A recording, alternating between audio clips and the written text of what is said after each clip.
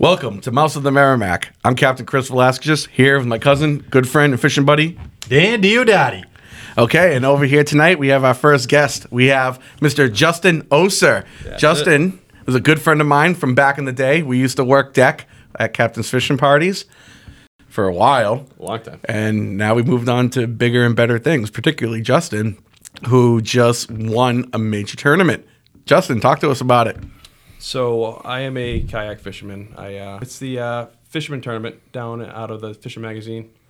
It's a year-long kayak fishing tournament. Focuses on, let's see, you got the tautog, you got fluke, bluefish. Tournament? People win money on that stuff. That's amazing. Is there, I know, so, all right, keep going. All right, and then we got, as far as the other stuff going, we got, let's see, we got scup porgy, and then you got a combination hardtail category, which is the albies and the bonito, and then I think that's all of them. I think that was 8. There's 8. Yeah, there's 8 categories. Yeah, I remember checking it out online. Yeah. That's all of them. That's a good amount of species there. It's pretty much everything you can catch, like inshore from south of the Cape going down towards Yeah, Jersey. you have a nice locale. Justin lives in Lowell, so he can either fish north up where we are, or he can go down south and play with something different every once in a while. And I was talking to Justin last week just through text, and he mentioned that he had won the tournament. I'm like, oh, buddy, we got to get you up here. We got to get you on the podcast. It's pretty cool. And then one of the things, I don't know if you know this, but I saw a Facebook post by the Fisherman over the weekend, and I saw some Justin Oser quotes. And we're going to get into that because what seemed like a lot of fun, how you were watching the leaderboard and people's names were changing and you were holding off. But tell everybody what you accomplished, because when I looked at the leaderboard, all I did was see your name littered all over the place. So talk to us. What were the winning fish? What categories? All right, so I'm a bottom fisherman. I like catching bottom fish, your fluke, your black sea bass, your tog. So those are the stuff I really primarily target. They all taste good. You might as well go, if you're going to catch something, you want to take it home, you can eat it, great. But so I went down, I ended up getting, in the springtime, I got a nice 23.5-inch black sea bass in that spring bite down at Buzzards Bay. Oh, wow. Out in the kayak, yeah. How much does something like that weigh? A little over 4 pounds, maybe almost 5. Oh, nice fish. Was it a male or female? Oh, big old humphead male, bright colors. Yeah. Justin, what are you using for a setup when you're fishing for the tog? For the sea bass. Sea bass. Sorry. So I use a Jigging World Nexus heavy 7-footer with the Acris. It's kind of like, I'd say it's a John Skinner special. It's what he made famous, but it works great for a whole bunch of species. It's got the nice acid wrap on it. What accurate reel are you using? Oh, it's the Accurist reel, Quantum Accurist. Oh, okay, gotcha. Quantum accurate. So is that it's like a freshwater bait style, right? It is, yeah. Yeah, It's got that flip and switch on it, so yeah, you can push it down, drop your bait down the bottom, and as soon as you let off that spool, you're already engaged. And a lot of those times, those sea bass are so aggressive, that second jig, you already got a fish on. I got a little confession to make. I think my next purchase, actually, especially, you saw that rod I had downstairs that I want to build. Yeah. It's a lot lighter than I wanted to for up here. So I was talking to Fallon the other day, talking to you. I think I'm going to make it into a toggin, black sea bass, squidden type of rod for when I fish the Cape.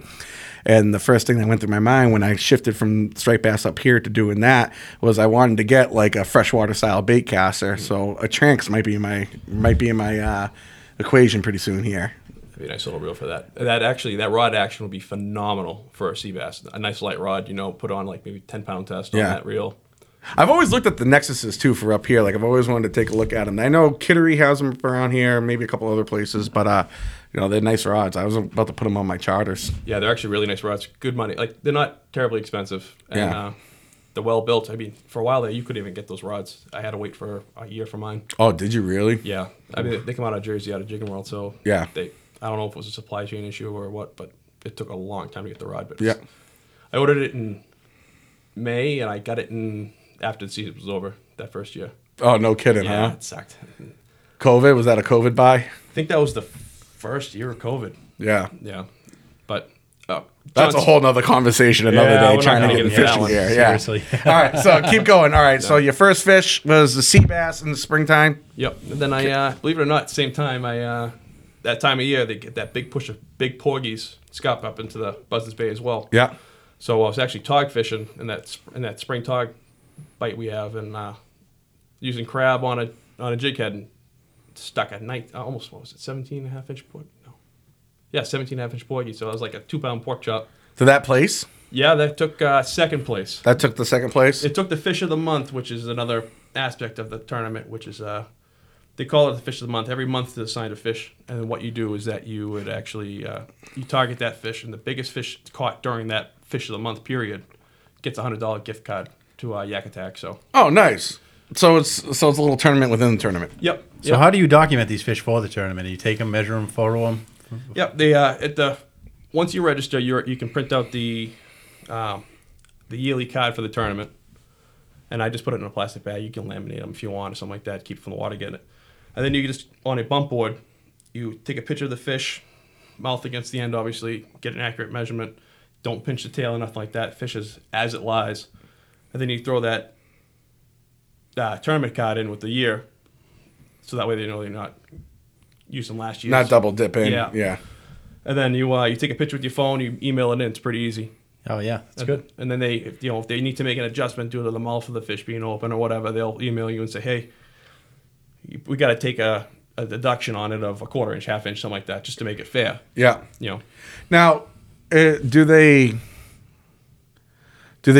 award you points based on where you finish, like at the end of the month, or like how's that work? Is it a point system, or is it just the top 3 biggest, and then if you place in different categories, whoever placed the most, or is there points assigned to each value? So each first place fish in the category gets 3 points, for each species. The second place gets 2, the third place gets 1. And then, so you got the fish of the month is the tournament within the tournament, as we said. And then you have there's also another end of it, which is the biggest fish of the category gets a awesome rod and reel combo. It's a Fenwick HMJ inshore, and it comes with the Penn Clash 3 4,000 size and some Berkeley braid X9. Nice. Might be X5, I can't remember. And then, so the biggest fish at the end of the season in each category gets that rod.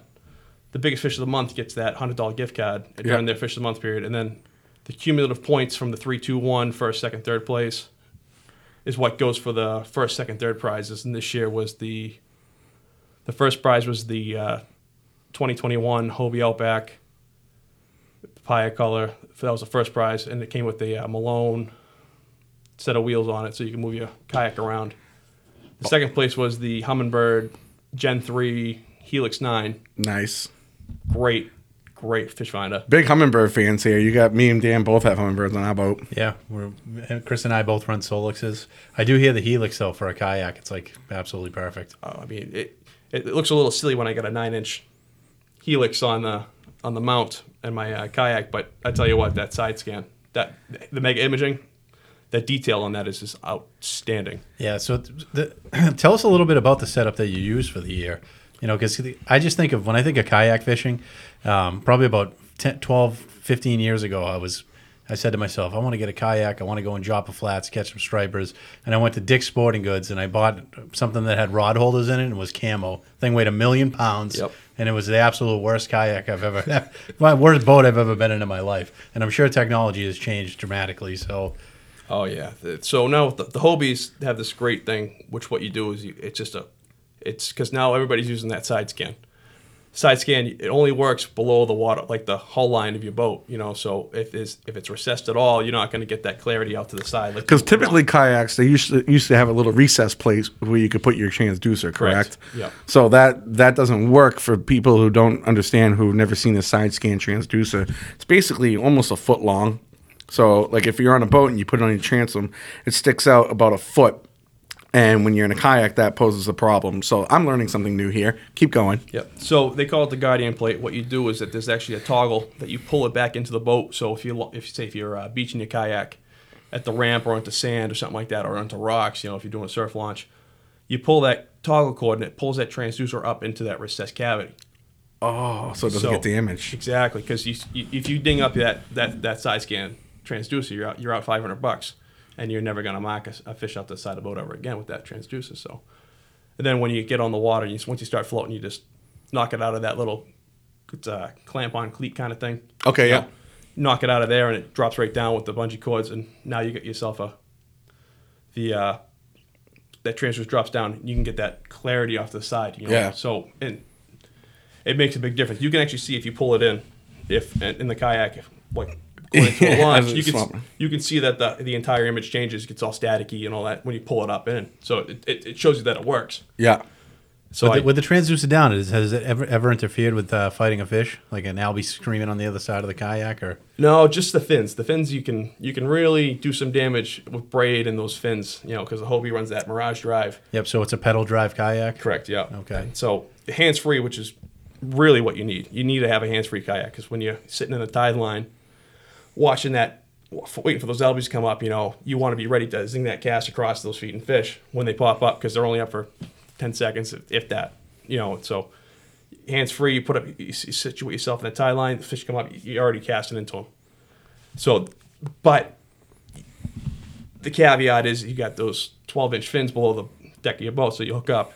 Sometimes, if you're not paying attention, that fish can run across your rudder, or you can run over your own lines and stuff like that, but as long as you pay attention, you'll be fine. And I like using those 7-foot rods so I can go around the bow of the boat. I can dip that rod down to keep it clear of the running gear. Do you feel, and just because I know my experience with side scan since I put it on my boat, I think I've had side scan now for about 4 or 5 years. And I know for me, it does a really nice job showing fish.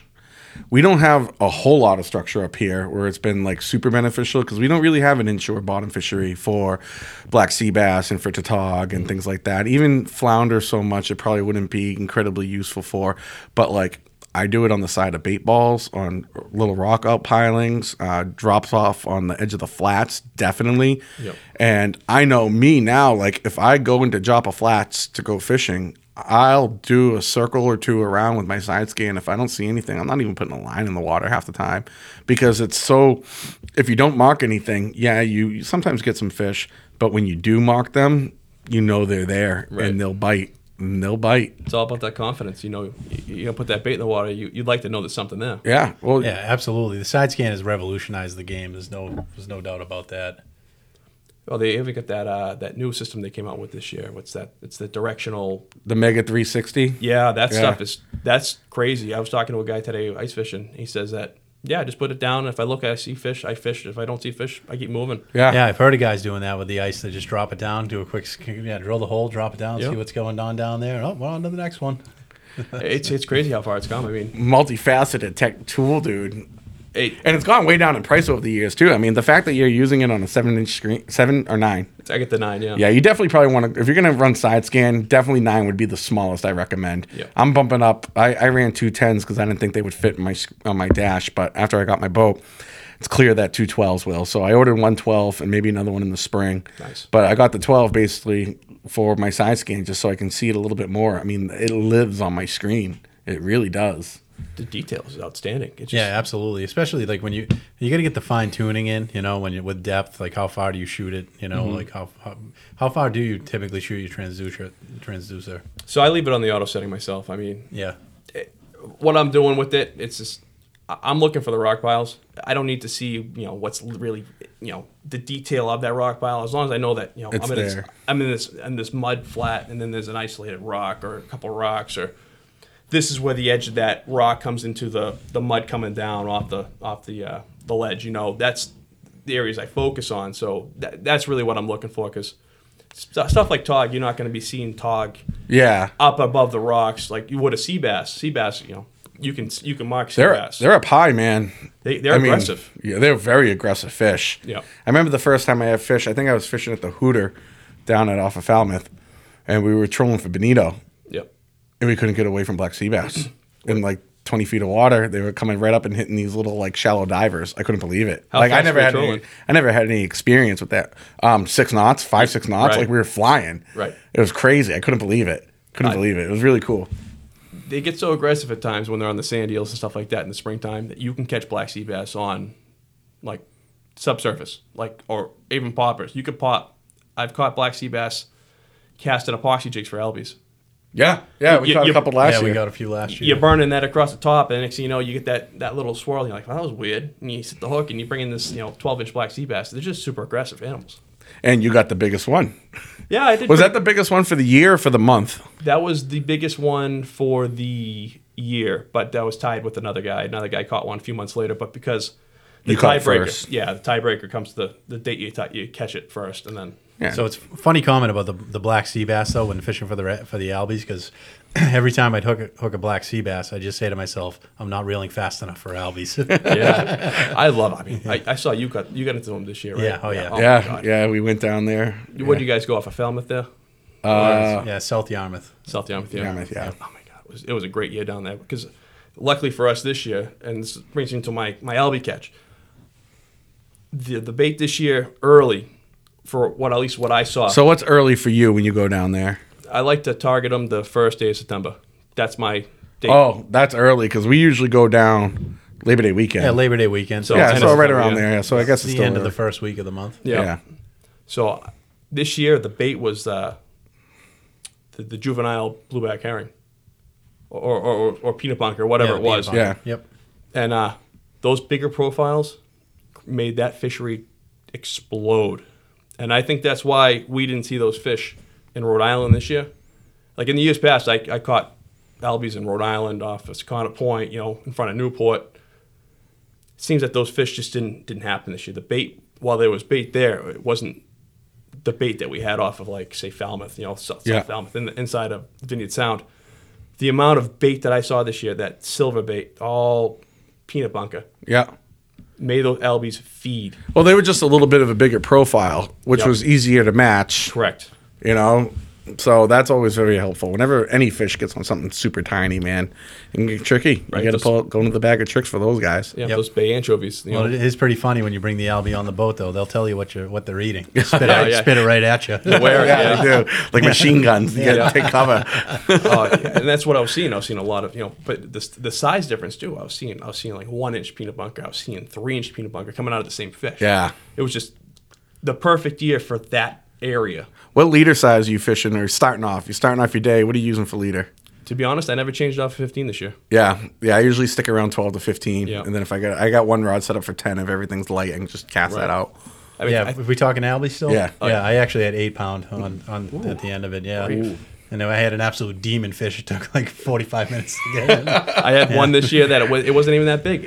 It just this son of a bitch wanted to go to Martha's Vineyard. I swear to God, I actually ended up on this fight. I fought the thing for probably 20 minutes, and it was just a demon fish just like that. And I ended up halfway across the sound. I was probably closer to Martha's Vineyard at the end of it. Going on your vineyard sleigh ride? Yeah, it was something else, man. Oh man. Yeah, so I actually had 12 pound on there, and it was awesome.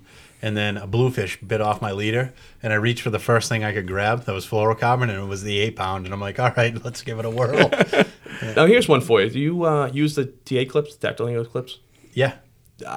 I don't see a difference. It didn't make a difference this year for me. I think it's a lot easier when you're switching from bait to bait. Yeah, absolutely. You can change out colors. What's working. It makes everything quick. It's just a quick release, and then because you obviously want to do with the loop knots, Yep. to get the action on there. But I think it makes the same action, and ultimately, I mean, they're bright, shiny, and silver through the clips. It's not Right. Didn't really inhibit anything. But also, you're skipping those jigs across the water. So how much of it can it actually see? Correct. Right. That's how I feel about it, too. Yep.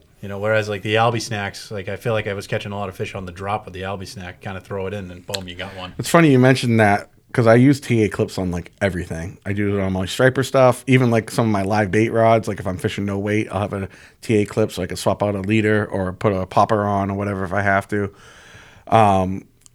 But when I fish albies, I have a light rod that's always with my albie snack. And because I can't get it to clip in real quickly, so I just say F it and I just tie a knot. Mm-hmm. And those are the ones, like if I take a couple casts and I'm not getting any hit off the metal, I'll just take one of those and I'll play around my retrieve. I hit one definitely last year. I casted and I just let it drop for like 5 seconds and it got hit on the drop. Yep. So, and it's funny that the TA clip conversation just came up because I don't use it for that. It's weird. I wouldn't use them it's a finesse. That's more of a finesse fishery. Yeah. And actually, I bought a rod specifically for those this year. What'd you get for your specific rod? The Carbon Shield 276 Ooh, Tsunami? Tsunami. Yeah, I love the Tsunami rods. Dude, me too. I've always for liked the price, Tsunamis. you really can't beat it. Exactly. Yeah. I run them on my charters. I run the Tsunami rods on my charters. I feel this is going to be probably my 3rd year with them. They're great. And they're relatively good price point. Yeah, what is it? $89 for a carbon shield tube right now, or something like that? Maybe $99. Yeah, everything you're looking for, can't beat it, man. I mean, they run Fuji, like Fuji, the guides, the Fuji, the reel seat. I mean, the reel seat's phenomenal. I love that aluminum reel seat. You know, you're not getting it gunked up. It's not that crap composite. You know, it feels good in your hand. It's a light rod. It's a good rod. The guides are a little bit soft. You know, you can bend the guides if you're not careful. Single foots on those.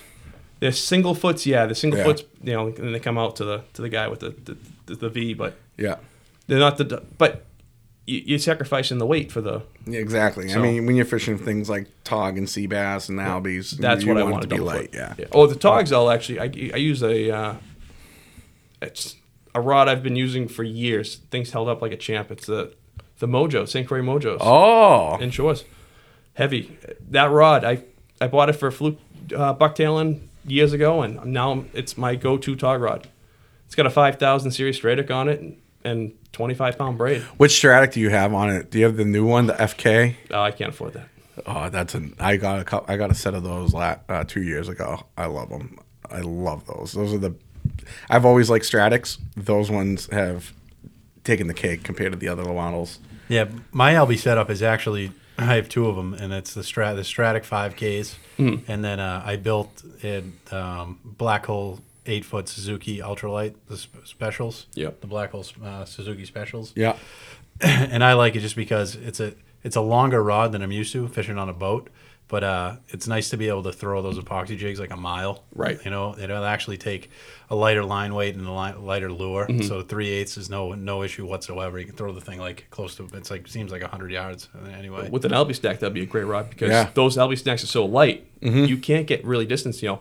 With an epoxy jig, exo jig, you can cast that thing a damn mile. But with that lighter stuff, those soft plastics that, you know, when those fish are just finicky. Yep.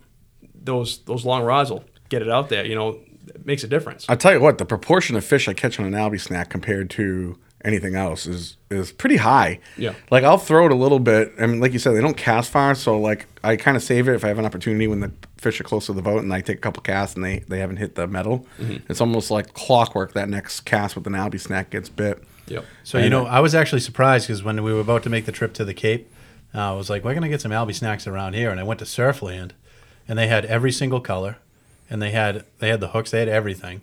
And in talking with them, they became a popular schoolie striper bait. Oh, wicked! People are throwing them off the beach, so it's a good all around. Little secret here. Plastic. That's we were catching slot size and just under fish this past year on albie snacks. Actually, my buddy next to me got a 47-inch fish on an albie snack in the river. And that was kind of like a little go-to, like if they weren't hitting, if they were like mid-column, you know, they're not busting on top, you know, you see some birds, you see a few bait flashing, you're marking them. That albie snack fish kind of slowly was absolutely killer. Using white? Of course. It's the only color. That's the only color I use for Amber anything. albie snack works pretty good, but I'm mostly white on everything until something tells me something different. I was going to say, were they on now that's just thinking about it, you know, you get this profile, you get that white profile, it's a great peanut bunker imitation. You think it was the drop backs of the river herring and the pogies? Yeah, definitely. I don't even really know. I think I just always call them silver size. They're like little 1.5, 2-inch little fish. I don't even really know what they are. I don't think they're herring. They're too small for herring that time of year. Yeah, I think they're silver size. Yeah. But like albie snacks are great for those. Crippled herrings, like a 1-ounce crippled herring is also. I like fishing metal in general, like I do when I have that opportunity. I cut some nice fish drift in the mouth, goofing around. I threw out like a 4-ounce type of metal, and we were catching some nice fish on it, like as bonus fish. It's a versatile bait. Yeah, you can fish them. You can fish them on the top if you reel them fast. You can fish them on the bottom as a jig. You can fish them in the mid column, just reeling slow. I mean, you can fish those anywhere in the bottom column, and It's like if you have one bait, like some sort of metal jig might be the way to go because it's so versatile and it's just a shiny thing that something's going to eat. Yep. You know, if you had one thing. Oh, if you were stranded on your boat without power and you had one lure to feed you. That might be it. That'd be the one. I mean, that would be the one. You could catch anything on a pack of sluggos, but that might. Short-lived. How long am I out there? You know, right? Short lived. You know, it takes only one bluefish to cut it in half, and Right. So, all right, let's get back to you. Justin. Digressing back into the topic with the kayak fishing. So you currently live in Lowell, and it sounds to me like you're traveling a lot to the Cape and Rhode Island. Like, how much time are you actually spending on the water? Like, how much are you getting out? well, Because that's a haul. it's a haul. So I did 37 trips this year. 37 in my log. I document everything. Just that I down did. there? Just on the kayak. I Yeah. did some other trips, to Carolina and stuff like that. It's not included. But 37 trips this year, back and forth from Lowell to. How about was it like an hour and a half drive? Yeah, pretty much. Pretty much. It depends on where I'm going. Early in the spring, when the tog are up in the bay, towards Mount Hope Bay and Taunton, that area, like I can fish. I can get there like an hour 10, which is really nice. But if I fish my usual spots, I anywhere down at the end of Narragansett Bay or inside of Falmouth, it's like Vineyard Sound. Those are all hour and a half trips. Yeah. So what I do is I come home from work. I work 3:30 to 11:30. So I'll come home from work. PM? Yeah. And then I'll sleep for like 2 hours. The kayak's already loaded the day before because it's the last thing you want to do is wake up and trust yourself to put a kayak on a roof of a car and then drive an hour and a half with it. So I'll drive down. I'll try to be there for before light. If you're gonna fish, if you're gonna do it, you got to do it right. Get there before the sun even creeps up over the horizon line. Get on the water. Man, is that not like the number one fishing tip you could tell anybody? Like, oh, you want to fish? Yeah, start your day before it gets light out. Yeah.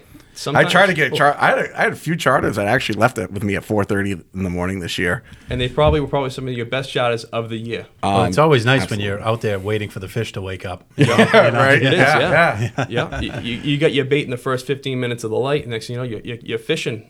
Yeah. And it's great. I always will be in the parking lot with the kayak off the car, wherever I am, before half an hour, like before sunrise, half an hour for sunrise. Yeah.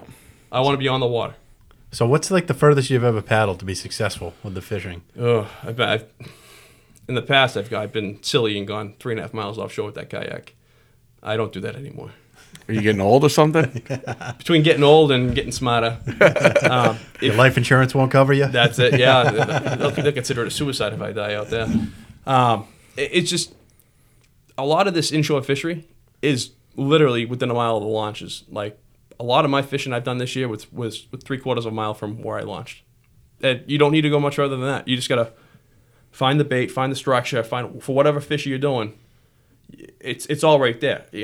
Yeah, would it be nice to do a beach launch somewhere and find some more remote stuff where you'd have to have a boat to get to? Yeah, that'd be great. I'm sure the fishing's probably as good or better. But you can make it happen with minimal amount of work, I mean, your proof is in the pudding. Yeah, because you got the biggest Black Sea bass. You got the second biggest scup, you said? That's right, yep. All right, keep going with the story. Right. So the albie, I got the second biggest albie this year. Like, I think it was 27.25, if I'm not mistaken. Oof. It's a good one. That's a big albie, dude. Dude, and that's laying it flat. That's no pushing the tail over. That's on the board. That's what that was. I didn't even think to measure any of the ones we got. The early fish this year were very big. Yeah. Like, when those fish first showed up in the first week of September, that's when I got my big ones. And then you got your 23, 24 inches, your typical, like, Yeah. What'd you get that albie on? The Exo jig. What color? White? Silver. Silver. It just happened to match the hatch. Yeah. Match that hatch. Like, the bait this year where I was fishing was those peanut bunker. Or those, those river herring coming out of the... I think I caught a lot of mine this year on the brown and silver. It wasn't olive. It was like a brown color. And everything I caught, it was either on a white albie snack or it was a white epoxy jig. Yeah. I mean, you can't go wrong with white.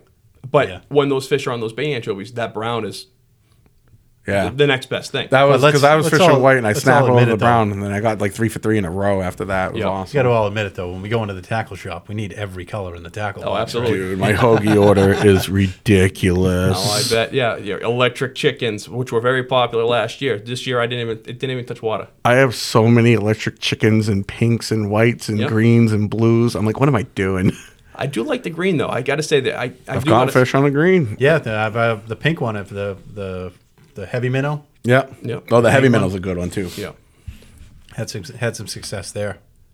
Something else that was really good this year is that how about those Spanish mackerel? I don't know if you guys got into them. Did we get one this year? No, that was two years ago. 2 years ago. there was one day this year I went, and I've never caught a Spanish mackerel before in my life. I've seen them jumping, not the kings. I know there's some kings down kicking around. Definitely a Spanish mackerel. One day I went. It was the best albie day, best Spanish mackerel day of my entire life. I mean, I think I went 5 for 5 on albies, and that's the day I get the big fish. Nice. And then on the way back in, I went 2 for 2 on Spanish, and one of them was 28 inches. Wow! I showed you that picture. Yeah, I think you sent me the pic. Please tell me you took it home. Oh yeah, delicious, right? My God! And not only that, when you cut that fish, that fish was just beautiful white meat for whatever reason. It was white. Well, it was. Oh yeah. Yeah. I wouldn't have expected that. Yeah. I don't know. I don't eat fish anymore. It's not like a king mackerel. When you cut a king mackerel, it's gray. Yeah. I mean, the meat's gray the minute you cut that fish open. But like that Spanish mackerel, and especially when they get that big. Yeah, and it's funny to get them that we get them all the way up here because I'm used to in Tampa we'd fish for the Spanish Max. Yep. And get as many as we can and go home and have a nice feast. Yeah. Delicious white meat fish. Great fish. Did I tell you I caught a keeper fluke last year? Here in the river? In the river, yeah. Oh man. And then a week later, Pete got one in the Parker. Really? Yeah. It's nice that Massachusetts has a 17-inch, right? I believe so. Yeah, I had to look it up. I didn't know it beat whatever it was. We beat it by an inch. So. Oh, perfect. Yeah. Actually, an 18-inch fluke has got a decent amount of meat on it. Yeah. It was fun to cut. That's for sure. I haven't done that in a while. Yeah, exactly. Oh yeah, you get 2 fillets out and it still wants to flop off the cutting board. Yep.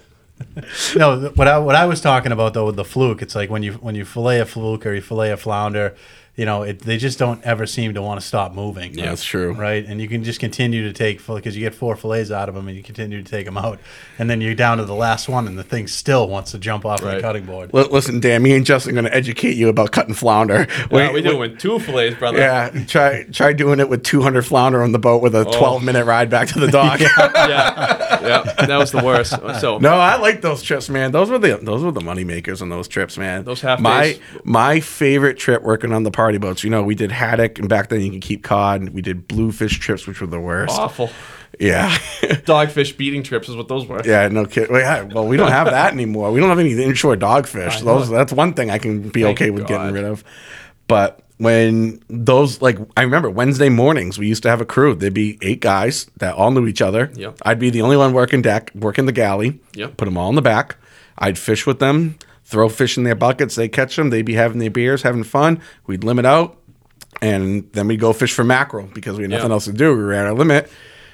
And I used to walk off those trips making some pretty good money, dude. It was worth it. It was awesome. Those are probably the half-day trips. Those are the money. Those are the money trips. And then you go on a bass trip and make $4 if God. you caught some keepers. Yeah, you could beat on this. You could have a great day, beat on the schoolies. Everybody's caught 4 or 5 schoolies, and we're like, oh, this is gonna be a good trip. They're gonna tip us out. You get 2 nickels and a quarter on the way off, and you're like, oh, this is great. Yeah. Those are always the hardest trips to work. So everyone, I know you guys who fish in the mouth of the Merrimack, and you see the party boats, and I know a lot of people don't like it. They're actually really good about keeping space and stuff.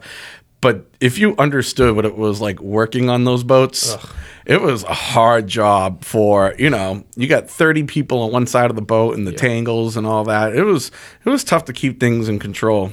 Especially being in the mouth of the river. If anybody's familiar with the river, it's a very crowded river during the summertime, especially on the favorable tides. Yep. And then wouldn't you know it, you have to jog. You got to throttle those boats to try to keep that drift nice so that the lines are going away from the boat. You're not trying to have the line shoot towards the stern, towards the bow. And then what you end up finding is that you get that one guy who hooks the bow somehow. Who knows how it happens? I can't figure it out. The guy in the pulpit is stuck with the guy back in the stern corner. Right. And then you got to put the boat in gear to move it out of the way of the 30 other tin boats that are surrounding the boat at that point. And then next thing you know, you got this guy saying, I got this huge bass, it's huge, big fish on. And it's really just a 90-foot Lydia. I really wish that when we were haddock fishing on those boats, right, and I'm on midship on the port side, you're midship on the starboard side, and we're yelling at each other of 2 guys who are under the boat caught. Hey, let line. No, I got a big fish. No, you don't. I got a huge fish. Don't tell me what to do. And it would be 10 minutes of that. Yeah. Oh, God.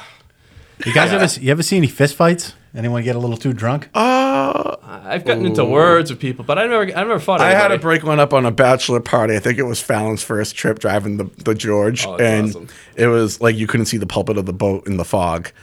And these guys were absolutely slosh coming onto the boat. Yeah. There was a big mackerel fight. Like literally, I had to get on the top deck of the George at the end of the day and sweep mackerel off the top of the thing. And 2 guys there were about to get into a fight. I threw out some drugs. It was a great day. Oh, I'm that's gonna tell you. Oh yeah. And I'm sure you made probably like $5 on the walk off. Yeah, I think someone's like, I don't know. Oh, are we supposed to tip you? And he gave me like $5. Oh. Yeah, Yeah, but that's cute. it is what it is. What are you gonna do? You know what though? Not for nothing. That was my favorite job I ever had in my life. I had so much fun on those boats with you guys. Dude, how do we even have the energy for that? We'd go to work at like 5 in the morning. We'd work until the last end of the booze cruise that night, which we get off at like midnight, 1 o'clock in the morning. Yep. And then somehow we'd have the energy to go to like Haverhill Chit Chat Lounge and Hans Garden to get Mai Tais. Or to go fishing. Yeah, we or either go go night fishing, fishing or go out to a bar and then just like, yeah, whatever. Back at it again tomorrow at 6. Yep. It's called youth, gentlemen. Yeah. I'll tell you what, I think we had just gotten out of college. Yeah, because I was living with Mike. So Ryan needed a couple people to help out like on an April weekend. And we're like, yeah, we'll go work deck for you. Dude, that ride home, me and Mike were like, I can't go back there. How did we do this? I am so sore. I'm ready for bed. Yep. Like, I can't handle this, man. We used to do this every day and then go fishing on top of it. Absolutely out of control. Yeah. Especially those first few trips of the year when it's always shitty and well, we fish in April for those haddock like that. Yeah. We used to have like the big haddock run in the spring, which is now all year. This haddock fishery has turned into something special, man. I'm telling you, it's because the cod fishery population is certainly down. There's no denying that the population has dropped. To what extent, I don't know, but I think those haddock fill the niche. I feel like I'm seeing less out there. Less cod? Yeah, absolutely. I mean, I'm not out there I'm there in the spring a lot. After the spring, just bycatch from shark fishing mostly. Yep. But Well, it's just spotty like that. Last year when we were out there in the spring, we filled our limit with haddock. We just about filled our limit with haddock, and when we were on the way in, we stopped at another spot, and all we were catching were cod. Mm-hmm. That's right. Yeah, it could be fishing the certain rocks. Those haddock like the mud. They love the mud. They do. They just root in the mud all day long. So you go to the top of the ledge and all that mud bottom, and you find them. But then you go to the edge and you're fishing that drop off, or you're fishing the hard rocks. You're finding those casks. You're finding those codfish. Yeah, I do find though you get smaller pockets of bigger haddock though when you're up when you're near the edge. Yeah. So that's one reason I do like when I get a good drift. I will take it on that deep side of that drop from the high ground. And a lot of times once we start getting to like 170, 190, we'll pick off some of our bigger haddock there before we drop off. But yeah, it's a fun fishery. It's a fun fishery, and I like it when we go out there. We don't the docks at Cashman's and the ramps aren't even in, so we power launch it. I'll have Dan drop me off, and then he'll park the car, and I'll pick him up downtown. And when you go out there, there's only 5 other boats, right? And they're all buddies of ours because we're absolute psychos out there. Right. But 45 degrees on a nice day with no wind out there, it's the most beautiful day of the year, at least the best one you got in the last 6 months. Yep. And you're out there fishing, filling a cooler, and having a great time. Oh, what is it? What's the limit now? It's 15 fish, right? Yeah, 15. It's 17 inches now? 17. Yeah. Dude, we'll see how things go. Like, we'll be like, all right, let's only keep 18s moving on. Right. And we'll still limit out in an hour with five people. You don't even need clams anymore. They're literally anything you throw down out there. Jigs. Ooh, you know what we've been using? I don't know if I want to say it on the podcast. Shrimp? Nope. I have used shrimp before, and they do work pretty well. It's a one bite deal, though. As soon as you get a hit, it's well, gone. this is the complete opposite. I could fish this piece of bait literally all day. Shoe leather? What do you think? Salted clams. Realistically, salted clams would probably be my best guess. Salted clams. Get out of here with that nonsense. Love them. I know, I do too. You can't even get them anymore. I don't even know anyone. You gotta do them yourself. I don't even think Captain still uses salted. It costs more. Yeah, it's something that they're here. Oh, squid. 100%. Yeah. Squid has been a great haddock bait. Dude. I think I literally took a bag of 6 squid just to have like extra because I was running low. And I think we did a charter last year, and on those 6 squid lasted me all day and had like 2 left over. Yeah, the nice thing about the squid is it's nice and tough, so it stays on the hook really well. And it's like a bait you can reuse over and over again. Mm-hmm. I think you can add some to it too if you put it back in like the bucket or whatever. It's like juice. Probably, That. It seems like it's like a porous, Yeah. I think it would hold on to scent too if you had like a. Well, yeah, think about how much sand they hold until you wash them down too. All right. What are we talking about? All right. So listen, we got your black sea bass, we got your scup. Yep. Which we call scup up here, right? Yeah, porgies down like Yeah. Long Island Sound, like porgy, down south. Because the first time I ever saw them, I was fishing out of Long Island, and they called them porgies. Yep. And then I always got confused, so it's scup from up here. All right, you got the scup. Yep. You got the albie. Yep. And then the tog. And then the tog.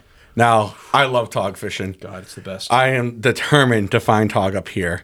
I just don't have the time. I know where they are.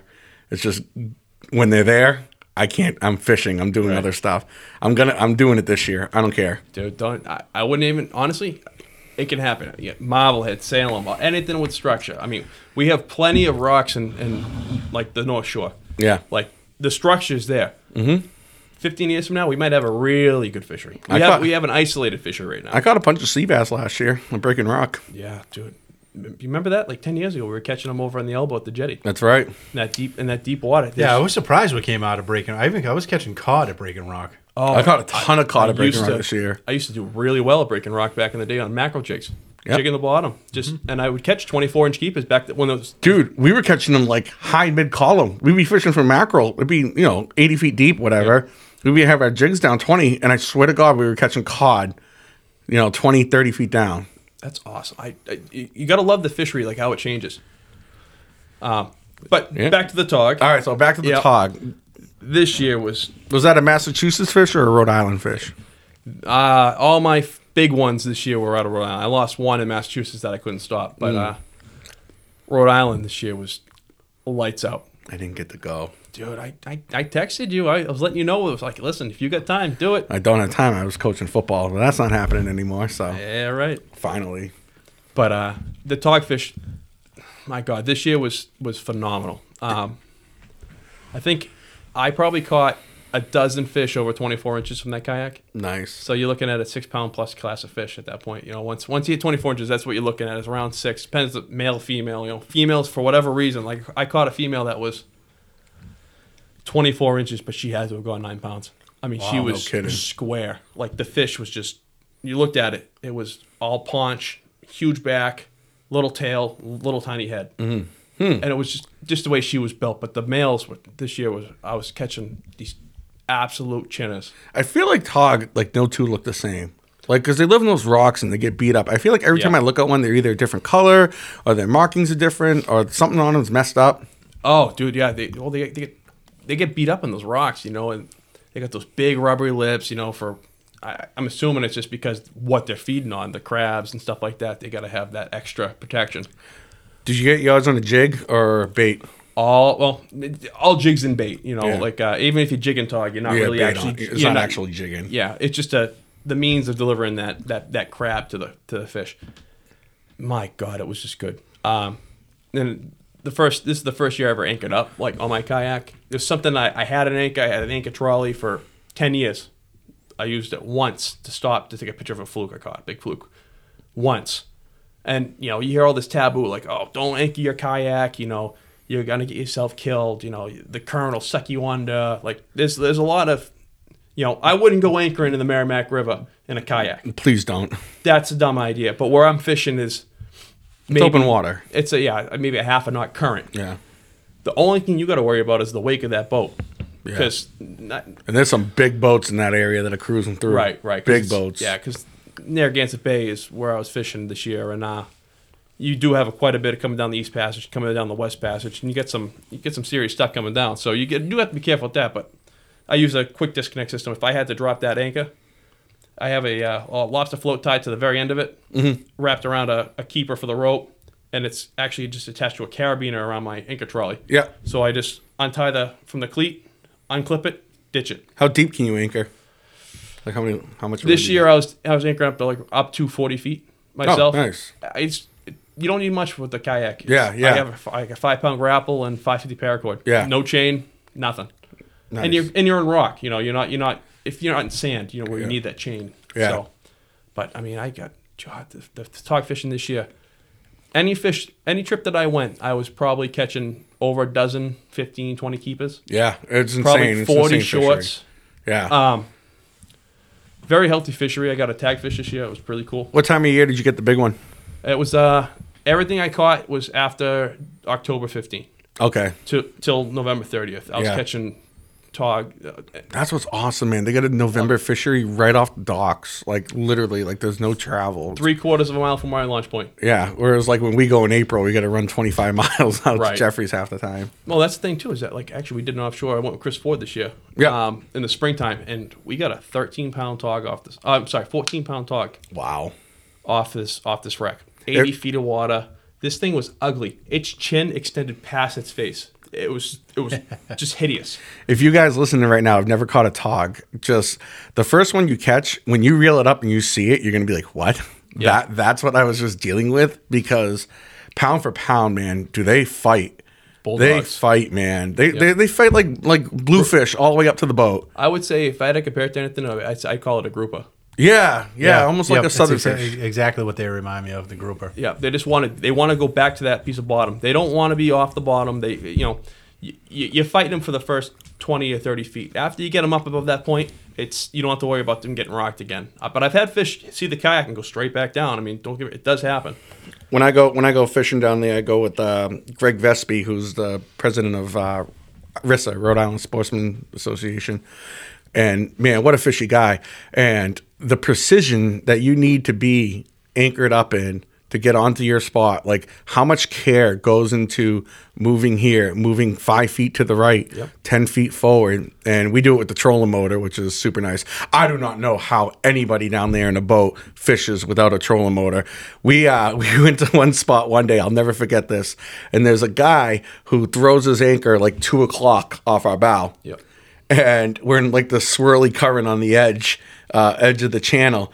And as he's letting out rode and he tightens up his chain, he comes across our bow, around the port side of the boat, and finally sets off our stern anchor The second anchor. at 4 o'clock off the stern. Yep. So we started at 2, went counterclockwise around our boat, which thank God we had a trolling motor because our anchors would have got caught. Mm-hmm. And he swung back around, and it's like, did he want to go there? I don't think he did. Where we're doing little 6-foot increments to move and find like, oh, this rock's good, oh, this hole's good. Yep. This one's got some bait on it, and just like you would think, like. The precision of it is really incredible. And with the electronics, with the hummingbirds and the Coastmaster charts, and just the ability to press a button and go to the right or go to the left. Right. I do not understand how you fish down there competitively or, do it a lot. That investment of a trolling motor in that fishery, it's huge. It's huge. Absolutely. I mean, you're in a kayak, so you got a light anchor. So I'm assuming you're not going way too far off where you want to go. I had it down pretty good. Where once I set my anchor for the first time that day, I'd find my anchor heading. Yeah, yeah. Once I had my heading, I was pretty good because I could look at my chat and look at my previous track and know where I drop my anchor here because I would do abrupt turns where I drop my anchor. Yeah. So I go I drop it, and then when I set my anchor, I'm usually coming off at about a 90-degree angle off of like broadside. Yeah. Yeah. And so you'd see that this is where I drop my anchor.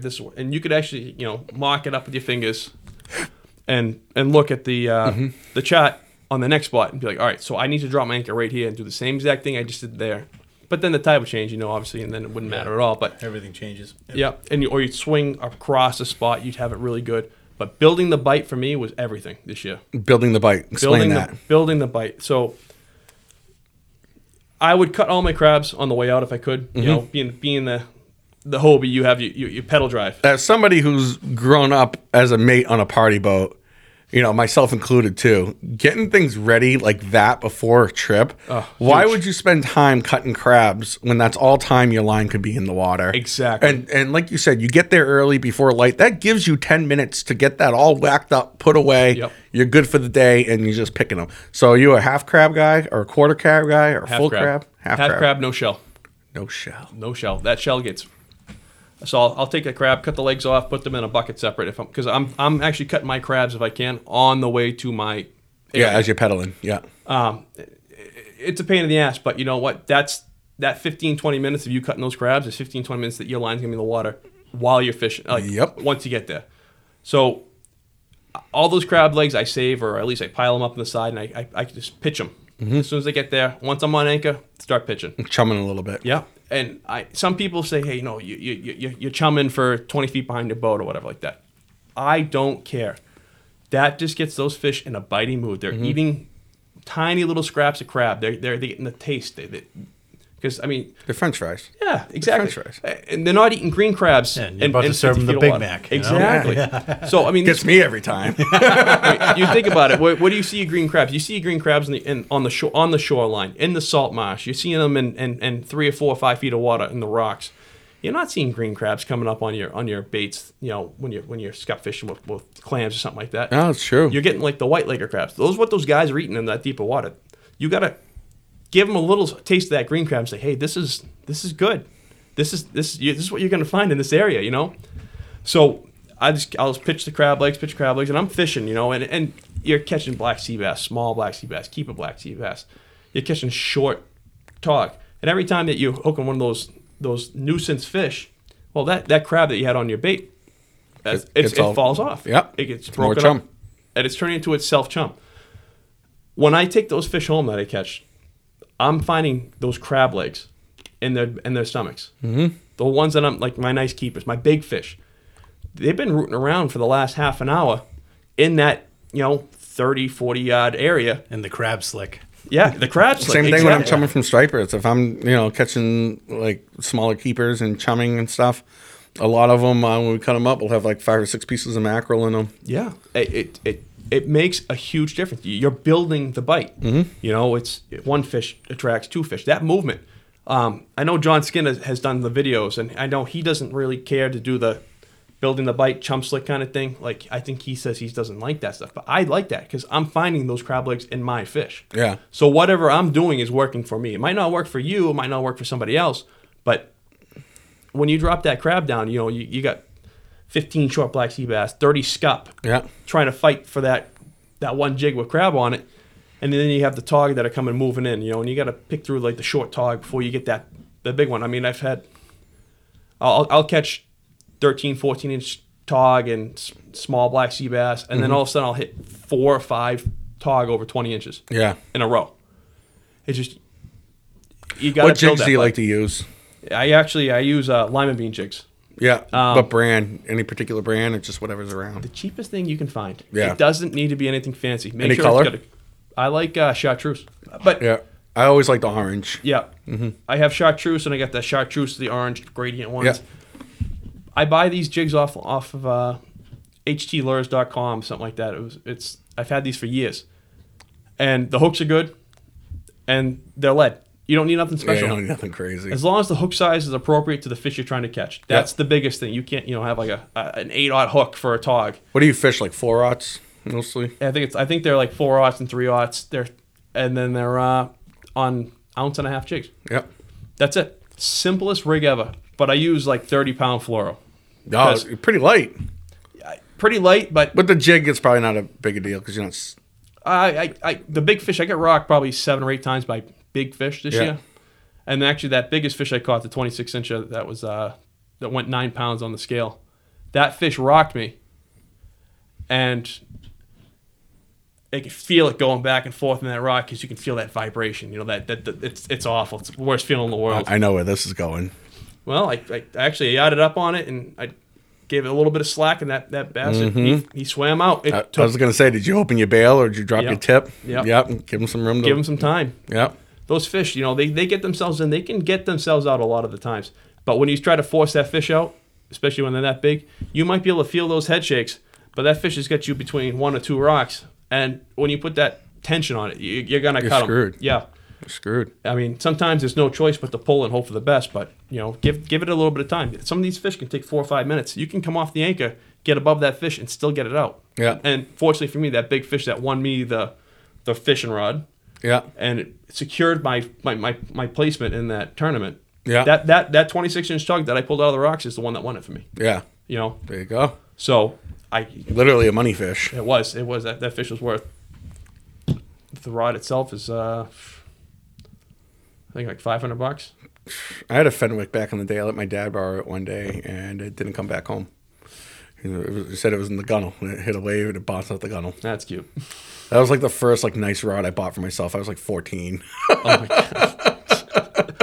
Yeah, with your lunch money and allowance. Yeah, an old pen slammer. It was probably the last pen I ever bought too. That's when it was when Shimano became big, and you're like, oh, this is good. All right, so we're about an hour into this right now, and one thing that I brought up earlier I want to get back to just because I loved seeing your quotes on it. Tell me about the competition of what it was like as you were fishing throughout the summer and seeing names up and down the leaderboard and like timings close. You really articulated it well when they interviewed you. So it's killer because when you're in this tournament, they update the standings once a week. There's no midweek updates or anything like that. There's no, so you're blind until that. So if you catch a nice fish, say you get the fish of the month. You got a week left that month. And you catch this, oh shit, this is the biggest fish of the month, in this species, the biggest scup of the month. I'm like, oh, this could be $100 fish, and it's, as much as that is, it's $100, whatever. But it's the prestige that comes with it. It's the friendly competition aspect of it. I mean, they don't charge you anything to enter this competition, so I mean. So it's open to anyone. Yeah, as long as you're a subscriber to the magazine. Yeah, which is great. I mean, it's a free competition where you can win something. It's a great magazine. They've come a long way over the years. Oh my God, yeah. I've written a couple articles for them. Yep. I got one on mackerel fishing and one on the trolling motor. Yep. I just finished up writing an article for them a couple days ago. Oh, you wrote one. Yep. Oh, nice. What do you know? What issue it's going to be in? It should be. I think it's in the April edition. April edition. Yeah. Oh, I can't wait. It's about the competition. Yeah. Nice. And they're already asking me for another one, which is nice. So who was your main competitor? Was there a guy like you found yourself always like, oh shit, like he's right on my tail, or he's placing in other categories? The Bobs. There was two Bobs in there. Bob Stuger always a and Bob. Bob Wagner. So these guys. So Bob Wagner won it last year. He took the whole entire competition. He did a great job. Last year was the first year of this tournament, and I placed third.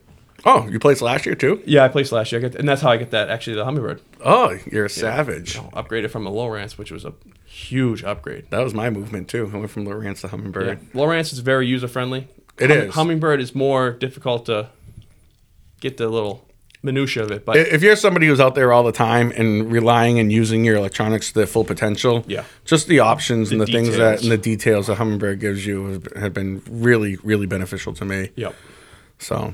Yeah, so the Bob, so he won it last year. He actually came up from New Jersey last year, like the last week of the tournament, and he snuck in the win. Like literally the last week, he drove up from New Jersey to Rhode Island to fish with Todd to pull up a. Do you have to fish in that area? Like, could he have fished in New Jersey? Yep. So it extends all the way down there too. Oh yeah, this is anywhere that the Fisherman magazine is has a subscription. Yeah. So how many people do you think participated in the tournament? This year we had more competition for sure. I saw a lot of new names. There's this kid out of Long Island, Rashawn. He actually got the first place fluke for the Dreamboat competition, which they give away a boat every year. Oh wow! He got the first place, a 12-pound fluke on the kayak this year. Wow. So he entered it in the Dreamboat, and that prize being the fish of the month. The first place fish of the category. He got like a free mount. He got a bunch of stuff that on that tournament, and entered it in this one because it was caught on the kayak. You can enter it in both. It doesn't matter if it's a kayak's a boat. So it's great. This guy did really well. There's a lot of competitions, a lot of new names. But obviously Bob Wagner was the guy who won it last year. He got second place this year, but he could have beat me out like that because if he were to beat that 26-inch tog, he would have gone to 10 points from his 7, and then I would have gone down to 9. It would have bumped me to second place, just like that one fish. So no kidding. Yeah, it was tight. So I was watching that leaderboard for like the last month, and I'm like, jeez. And I went all in on those tog. Well, you know what I love about the whole situation, and is that you grew up fishing up around here. Yep. You've always been, as long as I've known you, you're one of the few guys my age that love bottom fishing. Like haddock, you're a big cod guy. Yep. And that's what you did every day. We did it every day on the party boats. Haddock fishing, cod fishing from April to October. And it wasn't work because we loved it. Mm-hmm. But the fact that you take things that you learn and you go down to a fishery and you learned it. Yep. And how long have you been fishing down there? You've taken trips down there quite often, but not hardcore like you have been since we've been adults. Yeah, it's gotten tougher. I think I bought the first kayak back in 2014, and that was the first time I went and black sea bass. Yeah. And boy, that's what really hooked me down there. That spring fishery for black sea bass hooked me. It's a riot. That's back when you could keep 8 at 14 inches. You come home with a ton of meat. And you go down there to this place where everyone grew up, everyone's fished. Yep. People traveled it their whole lives. I don't know anything about the bobs, but I'm sure they know what the hell they're doing. Yep. and you go down there for fun, and you crushed it, dude. Yeah, like it's good, there's nothing like taking like the basic skills you learn somewhere and applying them somewhere else, or figuring out a new fishery that's like not new, that's new to you. Right. And that's, even though you won the tournament, which is fantastic. I mean, it just goes to show you with time and effort and working on your craft, super impressive. You find your niche. Yeah. Like, that's what it was. I mean, yours is certainly stripers. I mean, you are world-class striper fisherman. I don't know about that, but I don't know, man. Like, you go out there, you're constantly putting fish on the board. I mean, this year, I think I don't know. You told me you got dozens of fish over 40 inches. I mean, probably hundreds. I think we got like 260 fish over 40 inches this year. Yeah, I mean, yeah. Which, like looking back at it, when I first started chartering up around here and fish around here, you had a good year. If you got like 10, 15, you had a great year. dude, I mean, I don't know about you. I still remember my first fish over 40. Yeah. It was actually with you. It was that 45 incher that we got. And Where? I don't know if I should say where. Inside the river. Okay, I think I know what you're talking about. Yep. Yeah. I mean, Dan, you've come a long way. Now you got your own boat and you're killing it. Yeah, definitely. I've been in the 40-inch club for a while now. It's like kind of like a blur. We had a lot of luck last year too. The bass fishery has just been outstanding. It's been really good in our area. It's man. changed. It's changed. Yeah. It's different every year. Well, think about it. 20 years ago, I mean, this is when we were kids. Obviously, we're in the teens. It was a herring game. It was all about that sea herring. Yeah. And I never even fished with sea herring ever. Really? No. That's all I caught all my stripers on.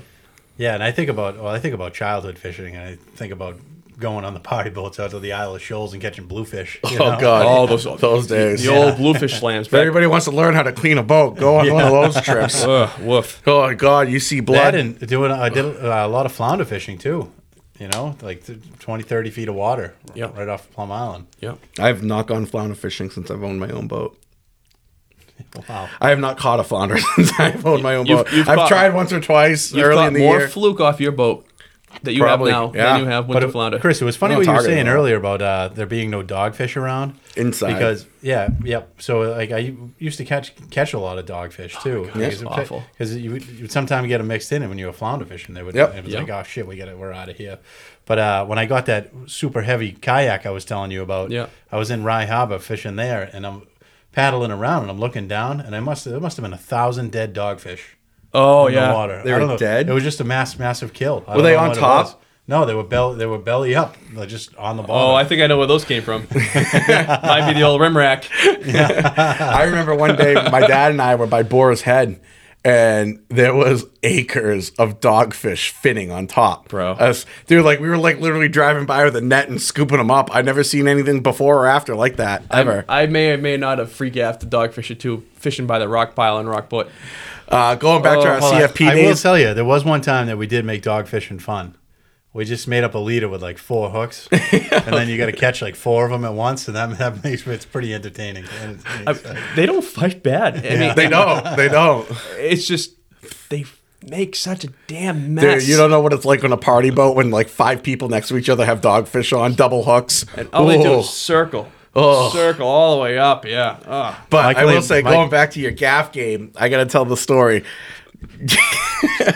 So Awful. If anyone's had like a 10-foot gaff on the pulpit of a party boat trying to gaff a bluefish, man, you'd understand. Like it's probably the most challenging fishing thing that you can do. And the spaghetti noodle with the hook on And it. I swear to God, I think sometimes Justin forgot his glasses back on shore. But I'll never forget it. One day we're fishing in front of Plum Island. Guy on the stern's got a bluefish on. And, he's trying to lift it 8 feet up into the back of the boat. And as he's lifting it, the bluefish falls off. And I see Justin in his 6'5", long, skinny ass just reach over with the long gaff and free gaff the bluefish as it was swimming away and got it back in the boat. And then there was another one that was right there for him. It took him about 16 swipes to hit it because you just never know with those things. It's like wing shooting for ducks. Like if you don't think about the shot, you'll nail it every time. as soon as you start looking at the beat, or forget about it. I know Dan's not that kind of man. If I was you actually think going to about ask you that. Do you duck hunt out of your kayak too? No, believe it or not, I bought that, and I bought the kayak, the burlap. I bought the olive green kayak the first time around. I'm like, this is gonna be a great duck hunting platform. Not once. Wow. Never. No kidding. Saturday is the last day for sea ducks up here. Oh, dude, I would never. That's the thing up here with the Merrimack. You get so much current. I couldn't even. You wouldn't be able to chase down one of the ducks. Have you ever tried you gotta fishing? go in from the reservation, Salisbury, though. Yeah. We get in there. That's it's not that bad. Oh, over to the Yeah. out into the that way. Okay, yeah. Do you ever bring a kayak and fish up around our area at all, or you love the South Bite so much? South by, yeah. I mean, I do the spring fishery for the stockers. Yeah. We have nothing else to fish for come like March when the first ice out. Yeah. They start dumping the stocking truck.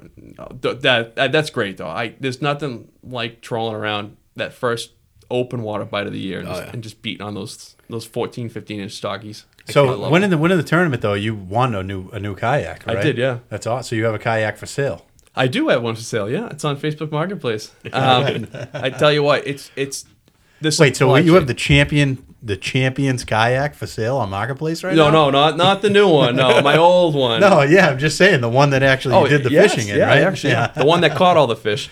Nice. It's got some mojo. So everybody buys that, they're gonna get some Justin Oser magic on it. Yeah, it's a fishy boat. They're fishy. The problem is the supply chain right now. Like, as you guys seen with fiberglass boats and engines and stuff like that.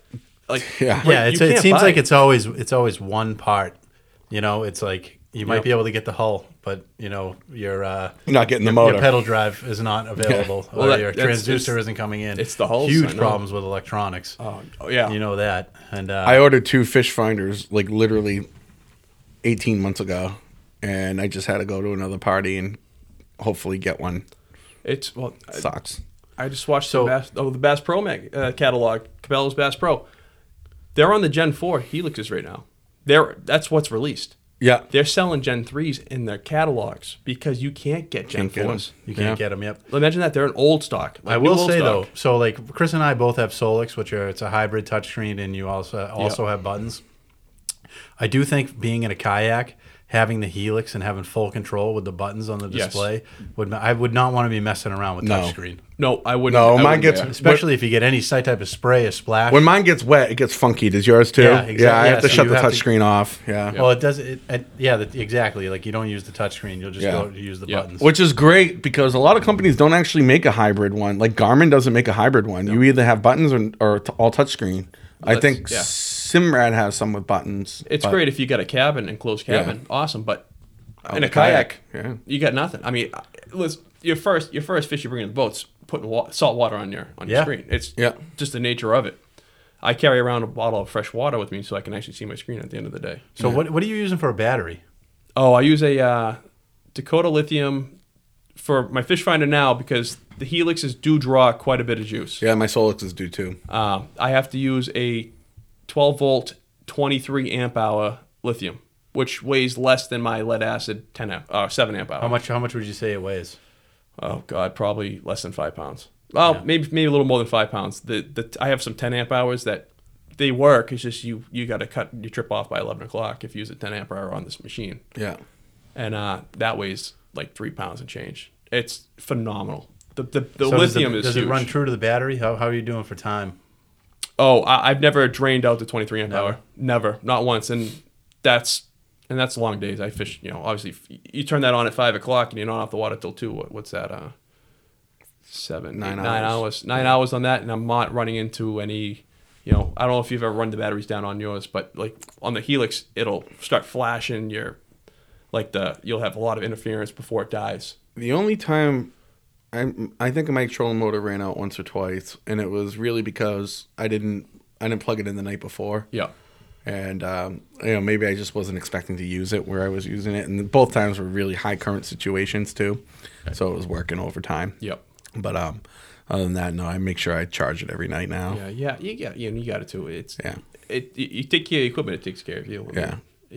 The fish finder stuff, you don't have a fish finder. I don't know if I've done it once where I went on the water without a fish finder. I was using my phone for my the Navionics chip. The Navionics app. Yep, use it all the time. The app on the phone. Yep. I tell you what, sonar chart. It's great to have as a backup. It's great to have in the wintertime when you go to the bathroom. That's how I find most of my fishing. Oh yeah, when you're laying in bed at night and you can't sleep. You look for that new hump or the new edge somewhere. Well, that's the thing too is that I run the Coastmaster chart and the Navionics chart the goal Simultaneously, chart on my machine. I can switch between the two on my because you have 2 slots. Yeah, me too. Yeah. So you might as well use them. I mean, it's two different charts. You're gonna find differences. I really like the Humminbird one, the Coastmaster, because you can highlight the depths, dude. Yep. Like when I'm trolling for stripers, huge. Just a quick reference, just to see what's going on. And then when, like, what I like to do, and I don't know if you guys do this too, but like, say I'm trolling in like 20 feet, right? Yeah. I'll set my depth between like 18 and 24, and I'll look at that color. I'll make it like red if that's what I'm fishing that day. But then you see it like if I'm trolling the beach where it's mostly just straight. But then you see where like the little choke points come a lot quicker, a lot easier. And I will see tell you, those steep drop offs, and you can fish those and target them easier. You know, so much easier. I'm gonna say so for the as far as like the heat, it's like almost like a heat map when you have exactly. Colors. It's absolutely amazing when I'm at the stern of the boat and I'm looking at the display because I don't have the best eyesight. So to be looking for lines and looking for depths and like trying to read it, it's just like I'm too far away. But if I'm looking at a bag of Skittles, I know exactly where I'm going. Right, exactly. I like that. Yeah. So for mine, I use the red for under 2 feet. Yeah. Just so that I know that there's a damn good chance that I'm gonna run aground if I drive my fins into a piece of ledge if I go inside this area. Justin, before we go, I got one thing for you. I never kayak fish. If you were talking to a new kayak fisherman, what's one little piece of like oddball equipment that you're just like, man, this thing is awesome? It could be something super expensive and big and flashy, or just one little tool, like a little snip or something that is just so helpful out there. Like if I were to get geared up for this, what's one little thing that I wouldn't think about that I should grab? It's hard. It's hard. Your life jacket. Yeah. Realistically, I'll tell you what. When I first started, I had the life jacket with me. I never wore the damn thing. Yeah. How stupid that was. Yeah. Hindsight's 20/20, right? Did you tip over ever? Never. Well, let me knock on some wood here. Yeah. I never tipped over. But I've been out in some nasty stuff, and when we were younger, we were invincible. Yeah. Don't make that mistake. Make sure you get your whistle. Make sure you get your life jacket on. Like that safety stuff is number one. You want to make sure that you go out fishing, you're coming back. Do you have one of the gas powered ones there? That's what I use now. But I just this past month I actually bought a one of the NRS life jackets. I think it's a Stolquist. What are those like? It's a high backed, so that like if you're sitting in a chair in one of the pedal kayaks, you're not going to be all jacked up, leaning forward, 6 inches because of padding. Way your life gear. But if I had to say, if you needed one thing for fishing, kayak boating, fishing, get yourself a good fish finder and get yourself a good shot. It doesn't need to be nothing special. You can go buy a Lowrance Hook 5 for $300 right now. We'll do the trick. And spend the money on a good card. The Navionics cards or the Coastmaster. If you had to go with the Humminbird, get the Coastmaster chart. We should do a day. We should do like a little video about how to read a chart. It would help. I mean, honestly, it's so helpful. The Humminbird stuff we touched on it already, but that highlighting of the certain depths is huge. If I'm looking for a black sea bass, I can use that and find one of those humps that you can find the high spots. Right, that just stands out. Because if you're looking at a black and white chart, it's all lines, and you have to look at the numbers to know what you're really looking at. But when you can highlight, the high spots, you can highlight every high spot coming out of 50 feet of water to 30 feet of water. That's huge. I do that haddock fishing a lot too. Like I'll set my high spots to be like around like 150 to 160. Yeah. And then I'll see like little dabs of green on my chart when I go out there, and I'll hit those little green spots first and then move off into any other color. Right. Yep. That higher relief is, especially with stuff that orients into structure. I mean, that structures everything. So, the black sea bass, the talk.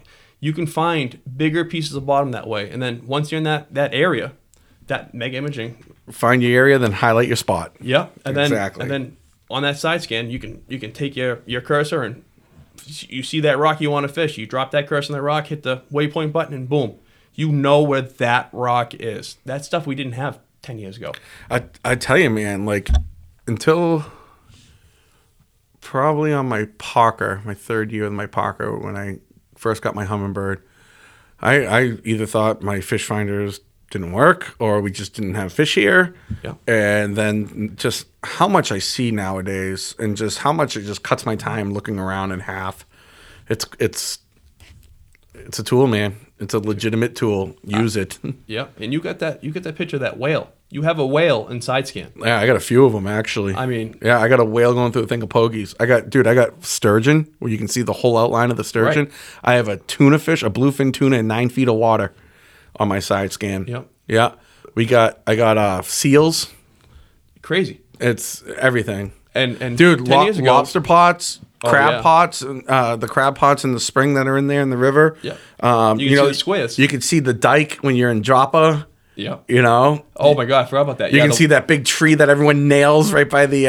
Oh yeah, trees look really cool. The trees look wicked cool. Oh, you get all the branches. You can see the fish inside the branches. Yeah, You know, you can see like if I'm going like on a bank like a you know, if I'm like bump trolling mackerel or pogies along the high grass or something, Yep. you know, those that mud of that grass divots in, Yep. and you can literally see the white specks in those little holes, and those are your big fish that are out of the current and just getting all the crap that's coming to them. Right. And that's it. And They're you like s- trout. They're and you like trout. freaking see them, and you just know they're there. Yeah, so that tree on the Salisbury side, you get an image so clear, you can actually see a chunk of Johnny V's props. Sticking out of the tree. One on the west end, one on the east end. Yeah. Oh my God. I love it. My father got a new engine last year, and he was breaking it in his first time going full throttle.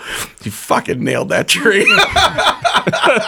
Yeah, he was breaking in all right. But Suzuki, it held up well. yeah. Fortunately, you know, there wasn't metal chips in the oil. The question is, do we get Johnny V on here one day? Of course we do. Oh, we got to get Johnny Absolutely. V out here. My old man, we got, ladies and gentlemen. I'll pay for that Man one. of the I'll sea. pay for that. Well, that you know, I podcast. think we'll have a crowd of people just drinking beers in the back like they're watching a Pats game and just let them roll. God, I'll have to wear a Should have diaper. him I'll on have to here. wear a We'll diaper. tell about the trip I took with him down to Milk Island. My first trip was I'll talk about the trip we went to Stellwagen. Stellwagen. Oh, that was our first time fishing together, Yep, right? The yep. Stellwagen trip. With Johnny V. He was ripping a butt, sitting on a bucket, taking a dump. And like 6 foot seas were the only boat out there. And I put enough water in that bucket so that every time we fucking jump into a wave, it would just Give him that a water little was splash. splashing his balls. Oh, I just remember I was driving the boat and it was like you saw sky, then water. Yeah. Sky, then water. And I couldn't drive because I was dying laughing so hard of my father sitting behind the leaning post, grabbing down on a bucket. And we're like, oh my God, don't slide. You see the bucket sliding and he's catching it with his ass. And then the kicker was when he rips out a cigarette like he's having his Sunday morning shit. Oh my God, I lost it. Oh, I did he know. wipe his ass with the free t-shirt he got Yeah, on the boat at show? the boat too? show.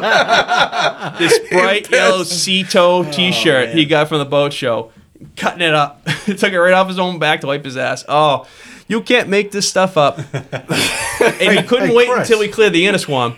We couldn't wait. You had to have Dude, it do like you 10 realize miles offshore. It took us from the northwest corner to get into Gloucester Harbor. It's like, what, 13, 14 miles? Took us 3 hours to get back into the Annisquam. That's how Awful. rough it was. We were in a 23-foot center console. The Key West. No, that was the Key West. That was the Key West, yeah. Oh my God. I love that boat. That was a good little boat.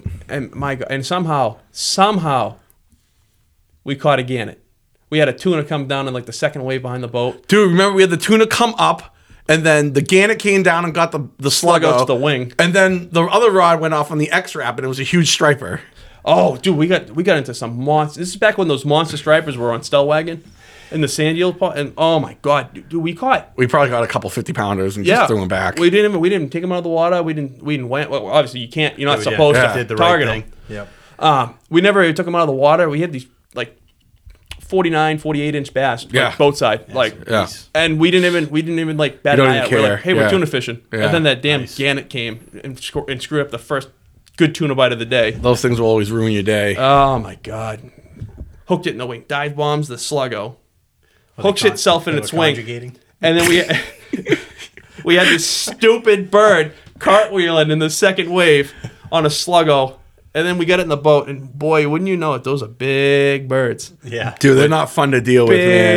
Big beaks, like a 5-inch beak. Dude, they on have a damn little prick. teeth in the back of their beak, too. Oh, they're at. Or at least they looked it. I don't know. I didn't want to get near that thing.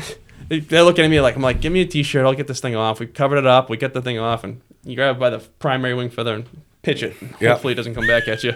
Yeah. Well, the good thing is Justin went to school to be a conservation officer, so we had the right guy on the boat to take care of Oh, it. God, the amount of birds.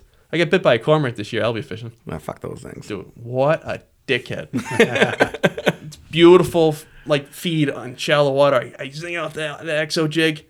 As soon as that thing hits the water, cormorant right into my line. Flies into my line, and it was, like, right next to the jig. So it instantly get hooked up right to its leg. Pull the jig right into it. What Yeah. am I... one of my guilty pleasures of life is when I'm shark fishing and the Jesus birds come, the little swim petrels, the little black ones, and I'm just sitting there and they're zigzagging back and forth across the slick, and then all of a sudden one just gets clotheslined by the lines that are out there. My client's get a kick out of it. I go, keep your eyes back there. Watch this guy. Boom! Somersaults down. Like, oh, what just happened? You don't touch on the lines. That's the best part too, is that you have no part of it. It's just nature doing its thing. All right. Dude, we're at an hour 30. Woo. Awesome. Good job. That was a lot of fun, Justin. Thank you for coming, man. time. Justin, Thanks for thank you having me. very much for coming on to Hey, hear let's about get together. We got to get the crew. We have a CFP day up here. We could have a couple stories about that, man. Oh, God. Those were great days. No, but honestly, though, man, it was great to hear about your kayak fishing experience. Congratulations on your tournament win. I appreciate it. Thank you, guys. Hopefully, with some of the listeners here, if you haven't sold it by the time this airs, they can check out your Marketplace Championship kayak. Yeah. So that's for starting the sale YouTube right channel now. up too. We're gonna do a YouTube channel this year. Join Outdoors. Oh, nice. I got the channel name, already got that, but I haven't started any videos yet. I got some stuff I got to do some editing on. I want to put it out, at least have